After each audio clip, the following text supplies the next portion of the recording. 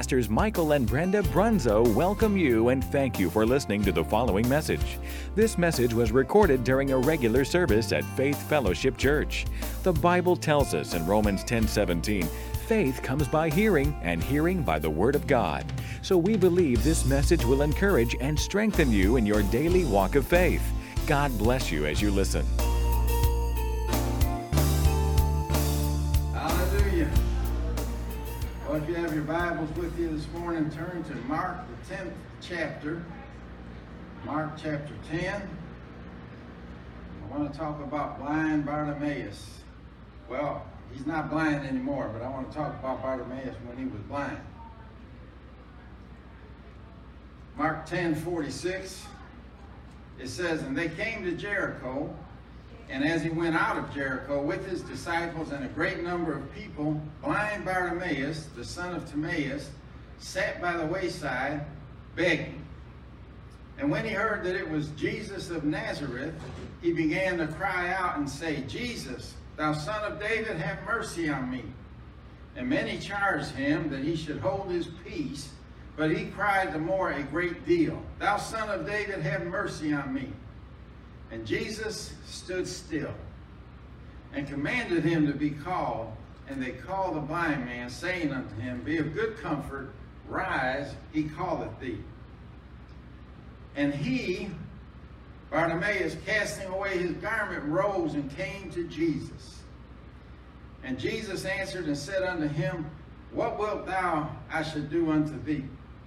The blind man said unto him, 'Lord, that I might receive my sight.' And Jesus said unto him, 'Go thy way, thy faith hath made thee whole.' And immediately he received his sight and followed Jesus in the way."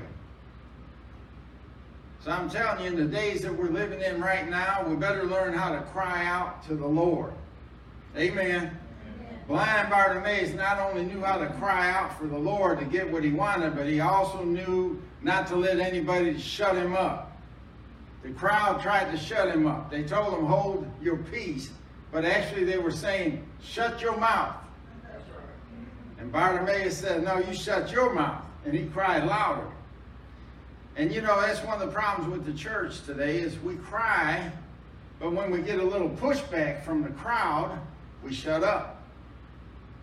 It's good we started out crying, but we didn't keep on crying until we got what we needed from the Lord.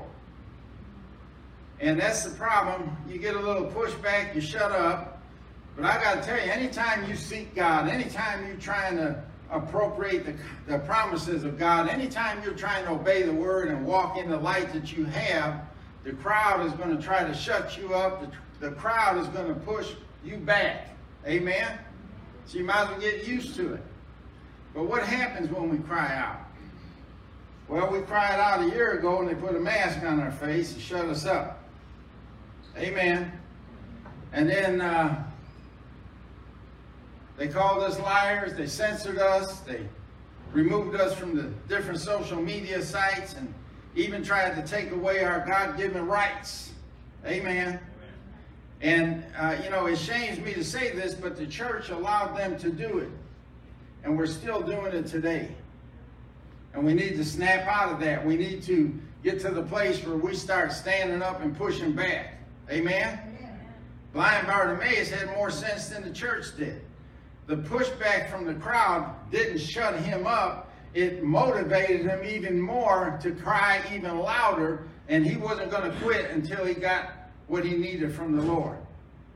"Jesus, son of David, have mercy on me." You know, the prophet Isaiah, he says, "Cry aloud, spare not, lift up thy voice like a trumpet, and show my people their transgression, and the house of Jacob their sins." In other words, when something is not right, tell them it's not right. Stand up for righteousness. Speak up for righteousness. Cry out for righteousness.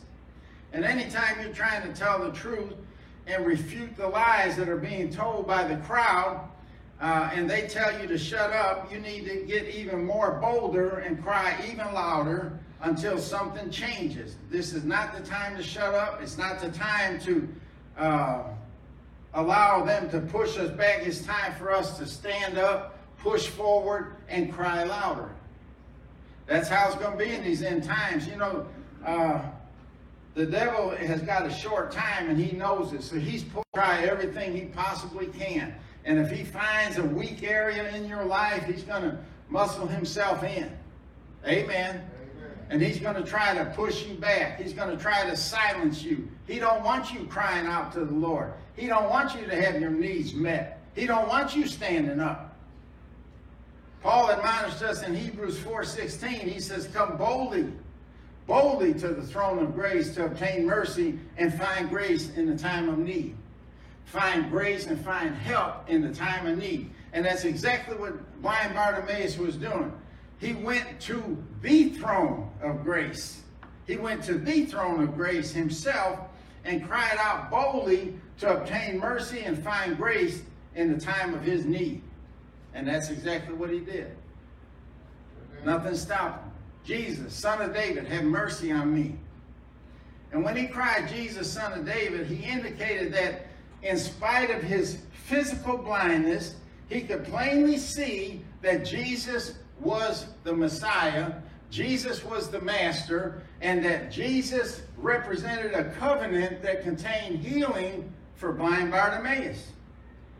And so he was not just crying for Jesus, he was reminding Jesus of the covenant that he had. When he said Son of David, he recognized Jesus as the Messiah, and he was appealing to the Messiah. The one that was representing the covenant at that time was the Old Covenant. But even in the Old Covenant, Bartimaeus knew that there was a provision for healing, and he was crying out for mercy. He didn't cry out for healing, he cried out for mercy. And there's a big difference. There's two types of blindness. There's physical blindness like Bartimaeus had, and there's spiritual blindness. And spiritual blindness is the worst kind because it causes unbelief and it will keep you from receiving the truth. And that was the problem with the religious Jews. They couldn't see Jesus as the Messiah. They couldn't see Jesus as the Master because they were spiritually blind and they failed to see the truth. Amen. So by Bartimaeus saying, Son of David, he was putting Jesus in remembrance of the covenant, because he knew there was healing in the covenant, and he was reminding him that he was full of grace and mercy. Grace and mercy. That's why he came boldly before him. He didn't come timidly, he came boldly. He was shouting. And later he addressed Jesus more personally by calling him Rabboni, which means master. And you know what? Jesus didn't silence him, and Jesus didn't refute what he was saying. So that tells me that Jesus accepted that title. If it wasn't true, Jesus would have corrected Bartimaeus. But Bartimaeus was telling Jesus in a very subtle and humble way that he was entitled to healing under the covenant that he represented. I know that's putting a lot into that phrase, thou son of David, but that's exactly what it meant. It meant that Jesus was in the lineage of David, and David not only held a physical throne on the earth, but it pointed to Jesus' spiritual throne in heaven over all the earth. And he will someday sit on that throne in the physical aspect as well. But the crowd doesn't like it when you go around shouting Jesus and calling him the Messiah, so they'll try to shut you up. They don't want you telling people that Jesus is the Messiah. But he kept crying, and look what happened in verse 49. Jesus stood still and commanded him to be called. And they called him, saying, be of good comfort, rise, he's calling you. The same crowd that was telling them to shut up and hold his peace, now they're telling him to be of good cheer, be happy, be comforted, and rise up because he's calling you. So his crying out got God's attention. I don't know how many times he had to cry out, but he finally got God's attention. And you know, there's certain things that always get God's attention, and the cry for mercy is one of them. I'm telling you, there were times in my life where I was prayed out. I prayed every prayer, quoted every scripture that I could possibly think of, and nothing was happening. And so I finally said, Lord, I pray for mercy. Mercy, because Mercy, I don't have to justify. I don't have to qualify for it. All I have to do is cry out for it, and God hears you. And God will answer a mercy prayer. Amen. So, you know, in verse 49, he said, Jesus stood still. I'm telling you, he called for blind Bartimaeus. He stood still. He stopped in his tracks and called for blind Bartimaeus. Why? Because Bartimaeus recognized him as the Messiah, as the Master, and he cried for mercy. And a lot of times you'll find in the Bible, mercy is actually translated healing. But he wasn't crying for healing, although that's what he needed. That was what he wanted. He cried for mercy. He covered all the bases with that one prayer. Jesus, thou son of David, have mercy on me. And that stopped Jesus in his track. And I'm telling you, when he called for blind Bartimaeus to come forth, just like nothing could have stopped Lazarus from coming out of that tomb, nothing was going to stop Bartimaeus from coming out of that blindness and finding his way to Jesus. He found his way to Jesus. Now he's standing right there in front of the throne of grace. And in verse 50, it says, and he, casting away his garment, rose and came to Jesus. He stood up and came to Jesus. And this is what the Lord showed me. It's time for the church to rise up, to stand up, and come to Jesus. It's time for the church to have a come to Jesus meeting. Amen? And it's time for the church to stand out for Jesus and stand up for righteousness. In other words, if you see something wrong, you need to say it's wrong.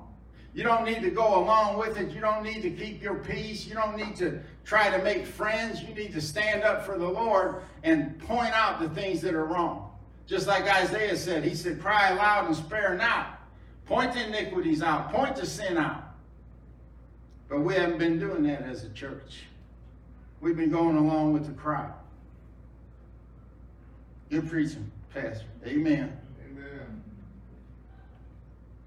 But it's time that we stand up and cry out against evil.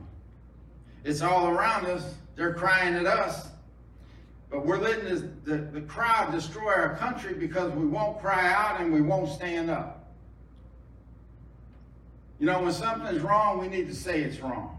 Now, I'm going to go out on a limb here. I'm going to say something's wrong this morning, but I read in the news recently, just this week, about a transgender man that entered into the swimming competition in college. He's a college student. And I can say his name because it was in the paper. I'm not revealing anything secret or anything. But I'm going to stand up this morning and say out loud that transgender sports is wrong. It's wrong on all kinds of different levels. And I'm going to tell you why in a minute. But a man at the college level decided to be a woman, and he enters into competitive swimming, and now he's dominating the field. Of course he would. He's bigger and he's stronger. Will Thomas, now known as Lila Thomas, was an average swimmer on the men's team, but he crosses over, gets on the women's team, and now he's beating all the women's records in every field. And the college he goes to is in Pennsylvania. It's a woke college.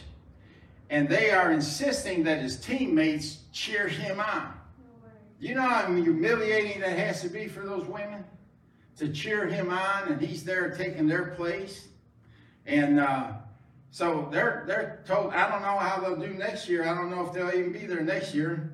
But he's beaten every woman's record in every field that he swims in. And so the crowd is ruining women's sports. They're ruining it. And if we don't stand up and cry louder, there will be no such thing as women's sports anymore, because it'll be dominated by men. And so a woman's going to say, why join the team? I can't compete with that. And so over a period of time, it's going to be all men on the team. So there's no women's sport in that. And here's the thing that really bothers me, especially at the high school level. These young girls are trying to get into college. They can't afford to go to college. And so they're competing, they're practicing, they're sacrificing, they're exercising in their field to win a scholarship. And here this guy decides he's going to be a woman, and he joins the team, and he beats them in everything they've been training for, and he takes the scholarship. How's that fair for them? And we're allowing it. I mean, why don't these so-called transgenders start a league of their own? Have a transgender league. I'll tell you why. Because it will level the playing field. And they don't want a level playing field. That's why they crossed over to the women's sports to begin with. They want to dominate. And they're even proud of it. We had a weightlifter in the Olympics that was a transgender. And almost got beat by a woman. I'll tell you, that would have been hilarious. This big burly guy that says he's a woman and gets into Olympic weightlifting and a woman beats him, that would have been hilarious. But he beat her, but not by much. He almost did. Now, hey, it goes the other way too. You got women that are transgenders going into men's sports. I don't have a problem with that. I hope she does well. I hope she wins and beats the men. But she's competing not on a level field, but the fields above her. But she had enough guts to cross over and try. Amen? It's a lot different than a man crossing over into a woman's sport. They won't do a transgender league because they'd rather compete against the physically weaker and dominate women's sports. You know, they ought to be ashamed of themselves is all I can say. I can say more, but that's the only thing I can say that would be godly, is they ought to be ashamed of themselves. And yet they're proud. They stand up and they take the accolades and the cheers and everything, and they should be hiding their face in shame. And I just use women's sports as an example of one of the many things that we should be standing up for and crying out for. You know, we stood up for critical race theory. We're crying out, and we're making some progress. But before, we just let the crowd push back on us, and we shut up, and we let them get away with all the things they're getting away with. And it's the same thing with so-called vaccine mandates. I'm not anti-vax, you know that, but I'm anti-make me get vaxxed. And they're pushing these mandates, which are totally unconstitutional, totally illegal. If you want to get a shot, but don't make me get one. Amen? And so we've been speaking up about that, and they're losing their grip. There's not going to be any so-called vaccine mandate anymore. I could go on and on about other things, but let's get back to our story about blind Bartimaeus. He cried out until he was heard. And once he was heard, he stood up and ran to Jesus, all excited and full of joy. He couldn't get to Jesus fast enough. That's another good example for the church. We ought to get so excited that we can't wait to get to Jesus. If we can get that excitement and joy back in the church again, this church would be full every Sunday morning. People will be running to get to Jesus. But blind Bartimaeus had to overcome a lot of things to get to Jesus. He had to overcome, first of all, his blindness. Then he had to overcome the crowd. And then every other difficulty he had to get to Jesus, the obstacles that were in his way. But he did it. And you know, the church today will let the smallest thing hinder us. We'll stay home from church if it's raining. We'll stay home from church because we sneezed and had a sniffle. We'll stay home from church because we had a headache. We'll stay home from church because we stayed up too late the night before. There's all kinds of things that hinder us from getting to Jesus and getting to church. And yet Bartimaeus wasn't going to let any of that stuff hinder him. But you know what? Bartimaeus got what he needed. And a lot of us don't. Well, that'd be a sermon for another day. That'd be a good one, too. But anyway, Bartimaeus wouldn't allow anything to keep him from getting to God and getting his needs met. Not the crowd, not his blindness, not the weather, not anything was going to keep him from Jesus. And I like verse 50 again that said, and he, casting away his garment, rose and came to Jesus. Why did he cast his garment aside? Now, I looked at the commentators and all of that, and They got a lot of good reasons why he would do that. They say that your garment identified your position in society. You know, if you was royalty, you had a certain kind of garment with certain colors. And if you were a tax collector, you had a certain kind of garment with identification on it that would identify you as a tax collector. And if you were a poor beggar, you had a garment that identified you as a poor beggar. And so Bartimaeus had a garment that identified him as a poor beggar. And he would lay that garment out every morning, or just about every morning, I guess. He laid on the ground like a picnic blanket. And then he would sit on it with his legs crossed, and people would come and they would throw coins on the blanket. And that's the way he would collect his alms. But him casting it aside was actually an act of faith. Remember, Jesus said, thy faith has made you whole. Jesus didn't say, my great faith made you whole, or because I'm the Son of God and have these magical powers, I made you whole. No, he said, thy faith made you whole. What faith? All he was doing was crying for Jesus. But it was more than that. And there was faith in that, no doubt about it. But when he cast his garment aside, he was saying, in essence, I won't need this garment, and I will not identify as a poor beggar anymore, because when I get to Jesus, I'm going to get my sight back. And I ain't going back the way I came. I'm not returning to that lifestyle. I don't need that garment anymore. That was an act of faith. And if you're a history buff like Paddywhack, you may know in the year 1519, Hernan Cortez arrived in the New World with 600 men. And upon arrival, he made history by setting fire to all his ships as they were anchored in the harbor. Why? Because he was sending a clear message to his men and his followers that there was no going back. He was sending a message to them, telling them that we either make it in this new world or we die, because we're not going back. No ships in the harbor, no plan B. You know, if you have a plan B, you usually wind up going to it when the going gets tough. And what he was saying by burning them ships is he's saying, there's no plan B. You're going to make it with plan A or you're going to die, period. And you know, the reason some of us never achieved our dreams or been successful in certain areas of our life is because you always have a ship in the harbor. And you're thinking, and see, this is why blind Bartimaeus throwing that garment aside was an act of faith, because he was saying, I'm burning this ship. I don't have a plan B. I'm going to get healed or that's the end of me. And that was his attitude. And that's the attitude that we need to have, because if you have a ship in the harbor and all of a sudden the going gets rough for you, or things start going against you, or the crowd starts pushing back, then you're going to return to the ship and go back the way you came and go back to the life you had. So he's saying no plan B, no ship to retreat to.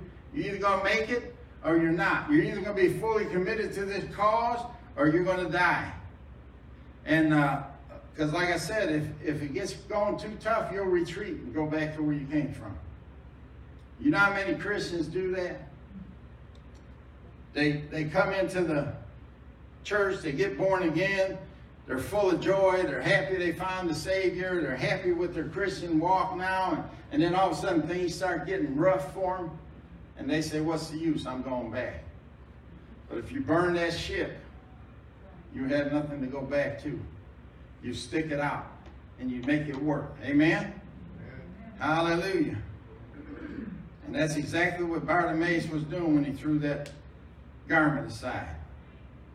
Well, anyway, now he's right where he wants to be. He's standing in front of the throne of grace. And the Bible says Jesus answered. Answered what? I didn't hear a question. Well, he answered Bartimaeus' cry.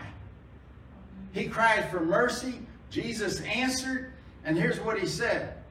What wilt thou that I do for thee?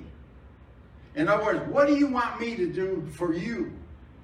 Man, you talk about a blank check. Tell me that, Jesus. Tell me. Ask me what I want you to do for me. And a lot of people have a hard time with this question. Let me give you an example. You know somebody's going through something, and they need help, whether it's financially, physically, advice, whatever it is, they need help. But when you ask them, if you need anything, let me know. What do they tell you?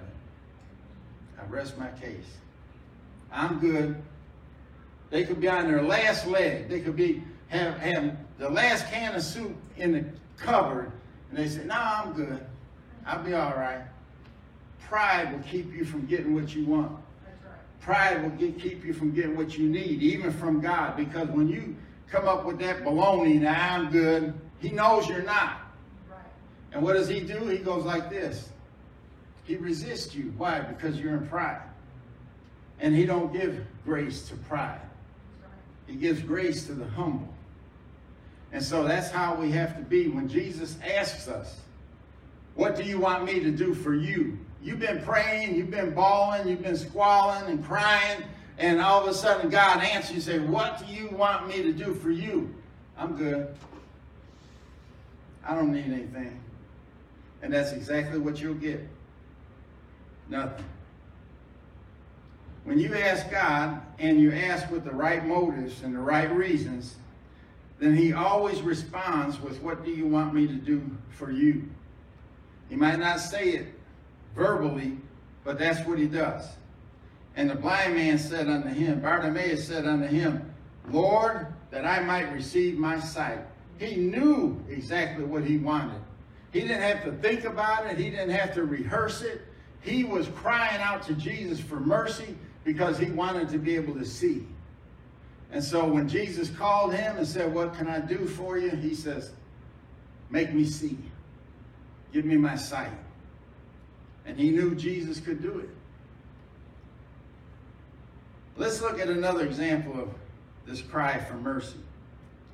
In Luke 17, verse 11, it says, "And it came to pass as he went to Jerusalem that he passed through the midst of Samaria and Galilee." Jesus spent a lot of time in Samaria.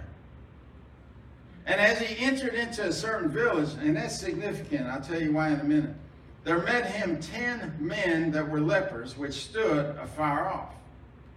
And they lifted up their voices and said, 'Jesus, Master, have mercy on us.' And when he saw them, he said unto them, 'Go show yourselves unto the priests.' And it came to pass that as they went, they were cleansed." Now what did they ask for? Mercy. And what did Jesus give them? Mercy. He healed them. And one of them, when he saw that he was healed, turned back and with a loud voice glorified God, and fell down on his face at his feet, giving him thanks. And he was a Samaritan. And Jesus answering said, "Were there not 10 cleansed? But where are the 9? There are not found that return to give glory to God, save this stranger." That tells me a Samaritan, a stranger, no covenant rights whatsoever. "And he said unto him, Arise, go thy way," just like he did Bartimaeus, and said, thy faith, your faith hath made thee whole." He didn't say your faith healed you. He said your faith made you whole. He was already healed. He got healed with the other 9. But he says, "Thy faith has made thee whole." And I don't know if you realize the effects of leprosy, but it would cause body parts to literally rot and fall off. You would lose digits, you'd lose fingers, you'd lose toes, an ear would drop off, your nose would fall off, half your cheek would be eaten away. This was a terrible disease. It wasn't a very painful disease, not physically anyway, because as it started rotting, the first thing it would rot is your nerves. And so you didn't really feel a whole lot of pain. But there was a lot of emotional pain, a lot of mental pain involved with it because you were ostracized. You had to stand afar off. You were quarantined. That's why they were standing far off. They could have been stoned if they approached somebody with leprosy. But the Bible says Jesus passed through the midst of Samaria. And the Samaritans and the Jews were some of the most racist people in the world. We think we got racism in the United States or in the world today. We don't have no idea what racism was until we see the type of racism they had. They wouldn't even live. They lived apart from the Jews. They wouldn't even live in the area. You have racist blacks and racist whites and racist yellow and racist red and Mexicans and Italians. They were racist as they could be, but they lived in the same neighborhood. Usually. I mean, I know there's cliques out there. They call them ghettos where it's all Italians. And we had them in Chicago. It's all Chinese here and it's all Mexicans here or whatever. But for the most part, you could have them living on the same block, but not here. You was a Samaritan, you lived in Samaria. You was a Jew, you lived in Israel or Jerusalem. But they hated each other and they would not have anything to do with each other, and yet you find Jesus mixing with them all the time. Now, I'm just going to say this. If you call yourself a Christian and you have a problem with the color of somebody else's skin or where they came from or how they talk, then you need to repent.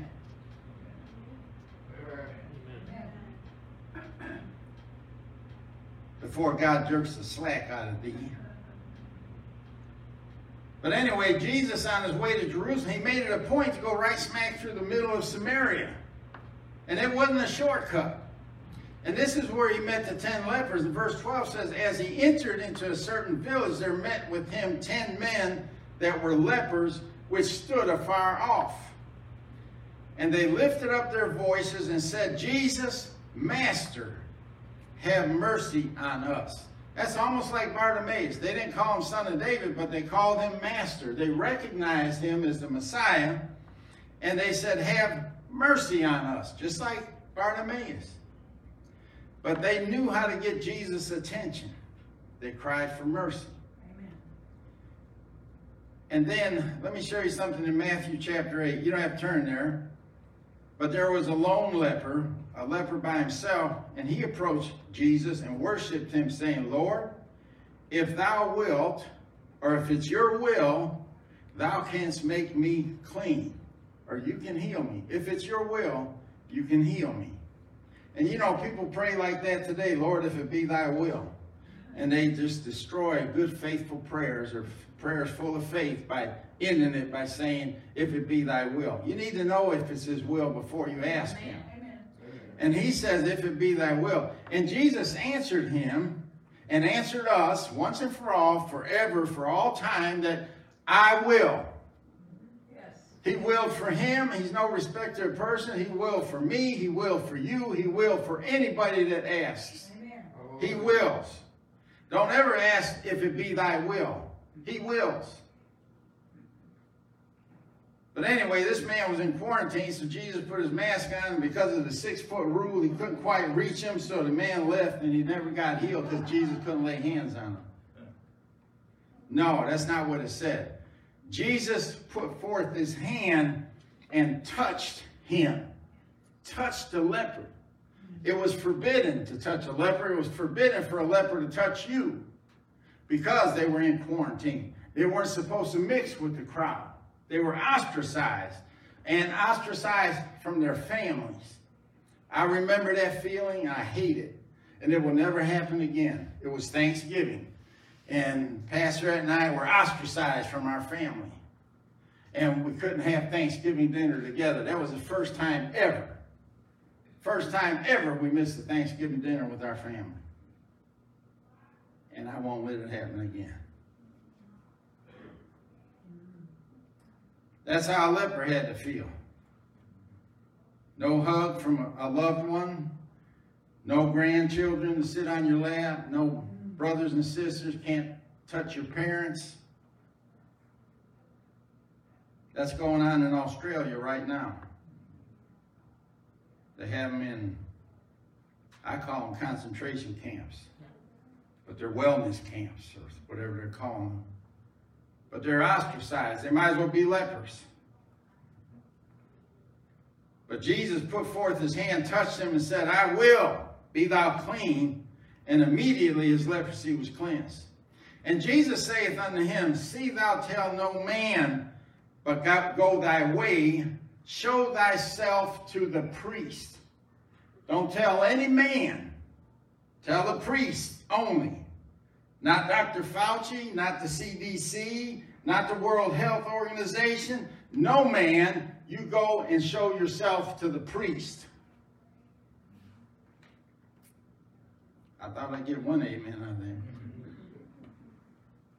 God gave authority to the church to proclaim what is clean and what is unclean, what is moral and what is immoral. That's not the government's job. It's not man's job. It's the church's job to determine those things. And we determine it by the Word of God, by the Bible that we have. That is our guide. Hey, can I do this or that? Hold on a minute. Let me check it in the guide. Nope. It's unclean. It's immoral. You can't do it. Or, yep, it's right here. God allows it. Have fun. Praise the Lord.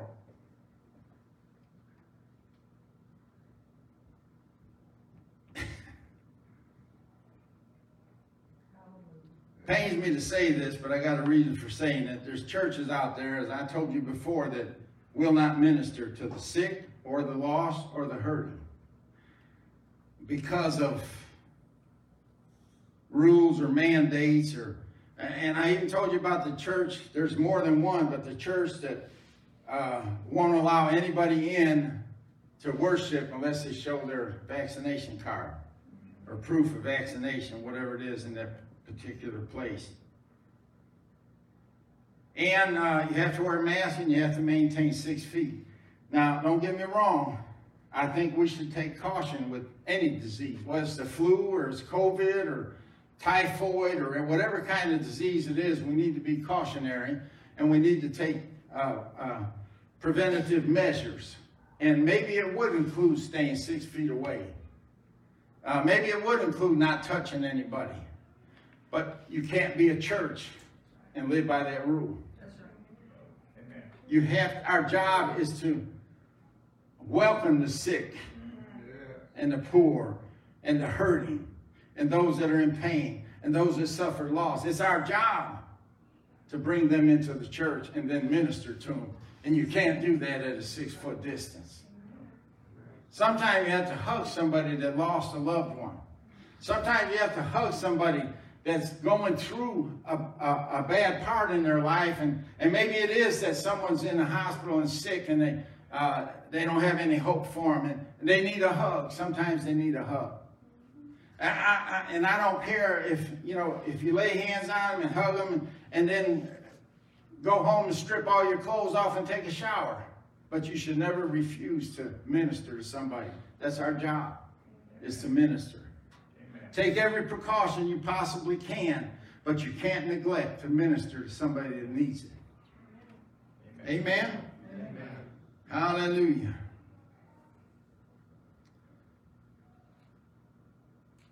And I have to warn people, if they're going to a church like that doesn't meet your needs or minister to you spiritually, emotionally, even physically at times, that won't allow you in unless you've been vaccinated. And again, I'm not against vaccinations, but you need to run from that church. If you go to a church like that, you need to run from them because the Lord isn't in it. He's not there. Amen. Hallelujah. Amen. They're far off. But it was different with the healing of the 10 lepers. He didn't lay hands on them. He didn't pray for them. He just told them, the same as the one leper, to go show yourself to the priest. And the Bible says, and it came to pass that as they went, they were healed. They were cleansed. That's right. I don't know how much time passed. I don't know how many steps they took before they were healed, but I do know that as they went, they were cleansed. And I know they weren't cleansed while they were standing there, because healing or any other promise of God requires faith.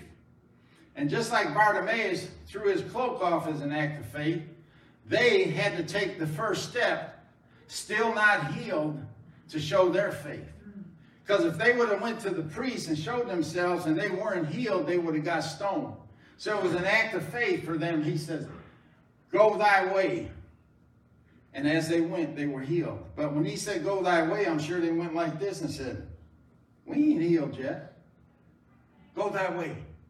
And as soon as they took a step, maybe two, I don't know, they were cleansed. They were healed.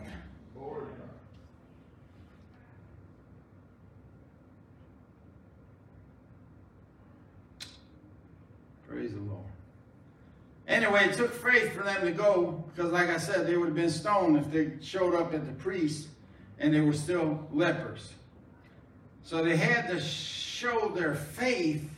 Listen to me. They had to show their faith by obeying the Word.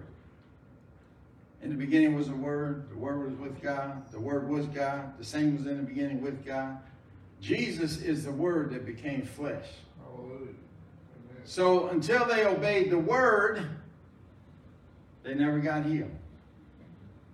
What's the Word say? Obey it. Verse 15, and one of them, when he saw that he was healed, turned back and with a loud voice glorified God.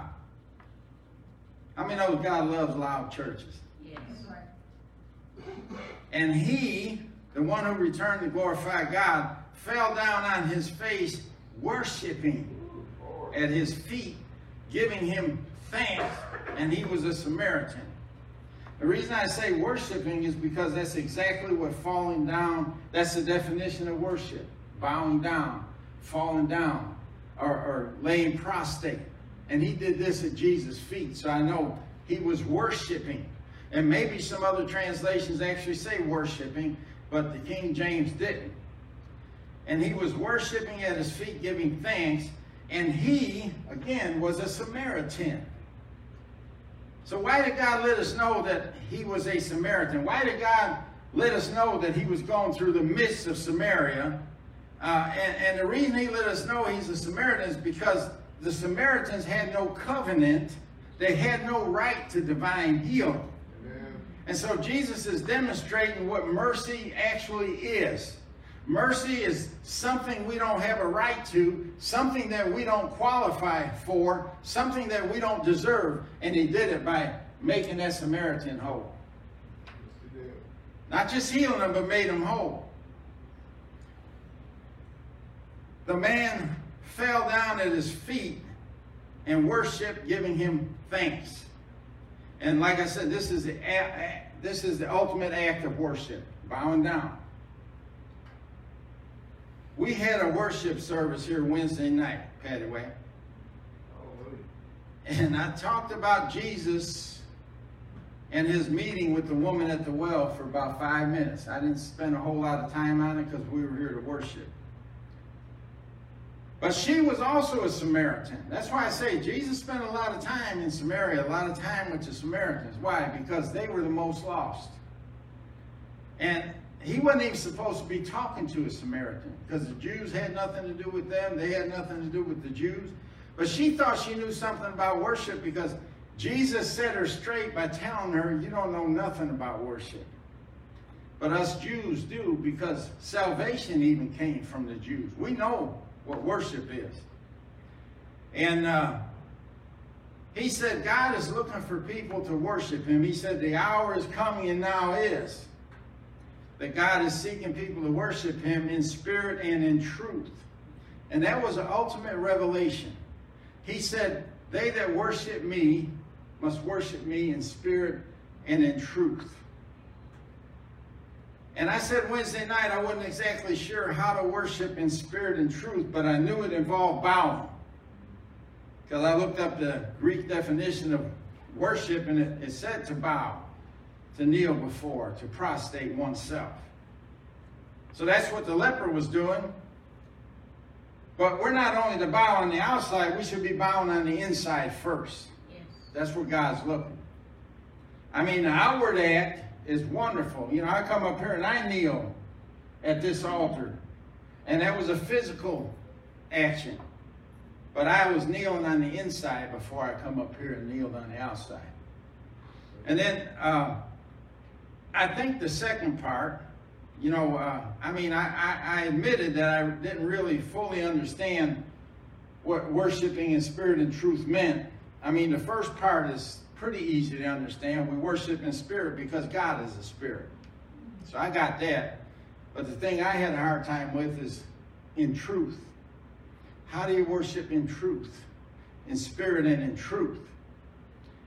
And I think the second part in truth means that we worship God by walking in the truth. And Jesus said in John 17:17, he's praying for his disciples before he goes to heaven, before he gets crucified.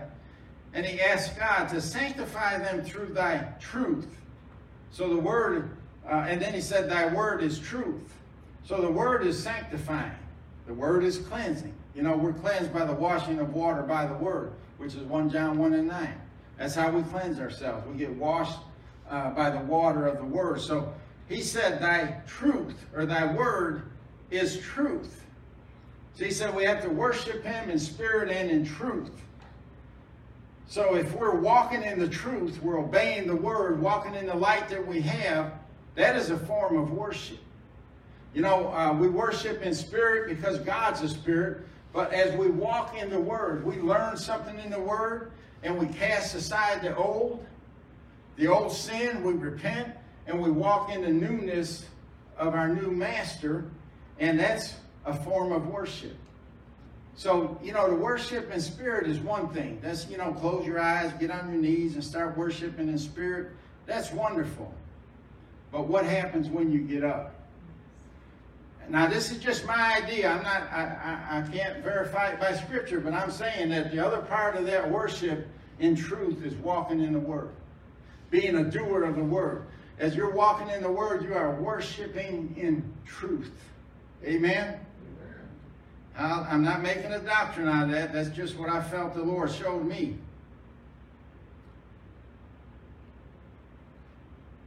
But one guy returns to give glory and thanks to God, and he wasn't even a Jew. Jesus made that clear. He was a Samaritan. And Jesus told him, arise, go thy way, thy faith hath made thee whole. He didn't say healed. He emphasized whole. So the 9 were definitely healed, but that was all. And I'm sure they could tell that they were healed. You know, one guy, he's walking, he looks down, he said, man, I'm cleansed. My skin is white. I'm healed. And he looks and he says, Billy Bob, you're healed, man. The leprosy is gone. And he says, yeah, Festus, hey, yours is gone too. You're clean, man. You're healed.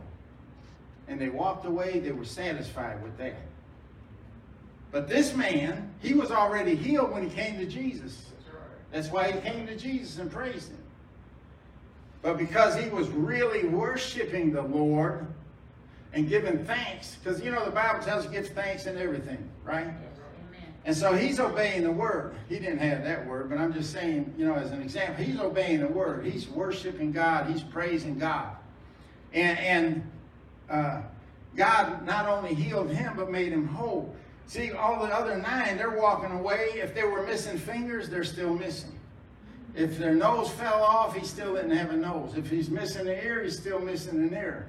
If he had a hole in his cheek, it's healed now, but there's still a hole in his cheek. But this man that he made whole, he was healed and everything grew back that he was missing. If he was missing fingers, he got new fingers. If he's missing an ear, he got a new ear. He was made over brand new. That's what being made whole means. And here's what's bad about just getting healed and not being made whole. You walk away with all the lingering effects, all the residual effects. The 9 had all the lingering effects, the residual effects of leprosy. They had the memory of it. They remembered the loneliness of it. They remembered the pain it caused. They remembered all the things that happened to them. And so they will forever be reminded by their scars. They had scarring from it.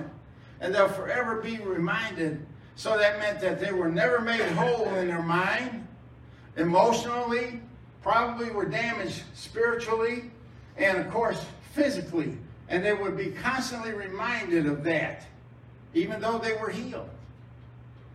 And I got to tell you, my wife and I had COVID, as you know, twice. And the last time was really bad, especially for me, because I got the COVID pneumonia. It was bad for my wife too, but she didn't get the pneumonia. And I'm telling you, I went through a lot of stuff, physically, mentally, and emotionally. And I asked God to heal me. And praise the Lord, He did. He healed me and my wife. And I thank God for it every day. I raise my hands in the morning and thank Him that I'm healed, you know. But I'm still going through the residual effects of COVID. I still have things in my body that's not working the way they worked before I got COVID. Yeah. I'd explain a couple of them to you, but they're personal. But there's things in my body that are not working like they did before COVID. So that tells me I've got residual effects. Something lingers from COVID. And I was healed. There's no doubt about it. I was healed. But here's the thing. Based on this revelation, based on my study for this message, I know now, and I'm doing it right now, I'm asking God to make me whole. Amen. I want everything to work the same way it worked before COVID. And better. And if I was just healed and I was satisfied with that, which I was, I'm not going to lie. I'm not going to try to make myself up to be more spiritual than somebody else. I was satisfied with getting healed. I was grateful for getting healed. I praised God and I thanked Him and I worshiped Him for healing me. And I settled for the residual effects. I settled for the missing fingers and ears and nose and scarring. And I realized now I shouldn't have. And I won't settle for it anymore. And I know there's people in here right now that had, it might not even been COVID. It might have been a surgery you had 20 years ago, but there's a residual effect from it. There's something that's constantly popping up and reminding you of it, whether it's a pain, a scar tissue, or maybe it was COVID, and you're like me and even my wife, you know. One of the things I can tell you is my taste. I got my taste back, but it's not the same. I can taste things, but it doesn't taste like it used to. I can smell things, but it smells different than what you're smelling. And it's not a big deal. I can live with it. But it's not right. It keeps constantly reminding me that I had COVID. It's constantly taking me back to that bad memory of COVID and the things that I went through and suffered. I want it gone. I want those residual effects gone from you. I don't care what it was. If you have a residual effect from anything, it should leave today. You should ask God to make you whole today. Yes. Amen? Don't settle for just being healed. Thank God for healing. I'm grateful I was healed. I'm thankful He healed me, but I should have asked for wholeness. When He asked me, what do you want me to do for you? I said, heal me. Heal me of this COVID. Give me more time. I got things I need to do. I never thought to ask Him to make me whole. Wipe it out completely as though I never had COVID before. But we can do that. Yes. I just proved it to you in the Word here. You believe the Word? Yes. We can do it. We don't have to have the memories, the pain, the hurt, the sorrows, the frustration, the confusion, the after effects, the scarring, all the lingering effects of whatever it was you had. We don't have to have them. This guy was made whole, completely whole. Hallelujah. He asked Bartimaeus, what do you want me to do for you? And Bartimaeus told him, I want my eyesight. Maybe he should have said, make me whole. Because I'm sure being a blind beggar all that time, being poor, he was probably malnourished. He probably had the effects of that in his life, you know, maybe arthritis, or maybe he should have asked, maybe he should have said, I want to be made whole. And of course, that would have included his eyesight and everything else that was wrong with him. But Jesus is asking us today, what do you want me to do for you? Instead of saying, heal me, say, make me whole. That includes what you need to be healed from. And it includes being healed from the scars and the emotional scars and everything you have from whatever it was, a surgery, or it could be something emotional. Somebody left you, or somebody disappointed you. Could be a son, a daughter, or whatever. But if you keep going back to it, that's a lingering effect. You haven't been made whole in that thing. But we can be made whole. Yes. Amen. Yes. Let's pray. Father, we thank you and we praise you. Lord, we know the word is progressive. It's constantly moving forward, moving upward. And we're constantly coming into new revelation. Not that it's new in the Bible, it's always been there, but it was there as a word. It was there as the Logos, and now you've made it a rhema for us. You made it a revelated word. And even though it was always there, we never seen it, but we see it now plainly. You not only want us healed, you want us whole. And Lord, if it takes just worshiping you, that's not a hard thing for us to do. We can fall down at your feet just like the leper did and worship you at your feet. If that's what it takes to make us whole, we do it anyway. But Lord, now that we have the revelation of wholeness, healing is never going to be enough for us, Lord. We want wholeness now, Lord. We want you to make us whole, every whit whole. And God, you see everyone in this room. You know what they've been through. You know the scars they're carrying, the residual effects of whatever the trauma was that they had, whether it was a physical sickness, whether it was an emotional thing, whether it was a loss of somebody that they're having a hard time to get over with. Yes, you healed our hearts, Lord, but now make us whole. Make us whole, Lord, so we have nothing to look back on. It's no longer a bad memory for us. We no longer think about the pain and the suffering and the hurt and all the emotional things that was brought along by it. But God, we're made whole. That means our mind is made whole. Our body is made whole. We no longer carry the things that hold us back. We no longer think about those things because we have nothing to remind us of them. So we thank you and praise you that you're a good God that's full of mercy. And we ask you for mercy today. Just like blind Bartimaeus, just like the leper, they asked for mercy and they received healing, and some received wholeness. So we thank you and we praise you for it. We thank you that the word is true. And we thank you, Father, that you love us enough to do it for us. In Jesus' name. Amen and amen. If you prayed that prayer, maybe you didn't feel nothing right now, but you hold on to that. Yes. God promised us that. And so we not only cry, but we cry aloud, and we don't let nothing hold us back. We don't let the crowd push us back. We know what we want from God, and we cry aloud until he meets that need. Amen? Amen. That's walking in faith. That's your faith assignment. Amen. Just walk it out as though it's already happened. Amen? Because it has. God bless you. We love you and appreciate you. See you Wednesday.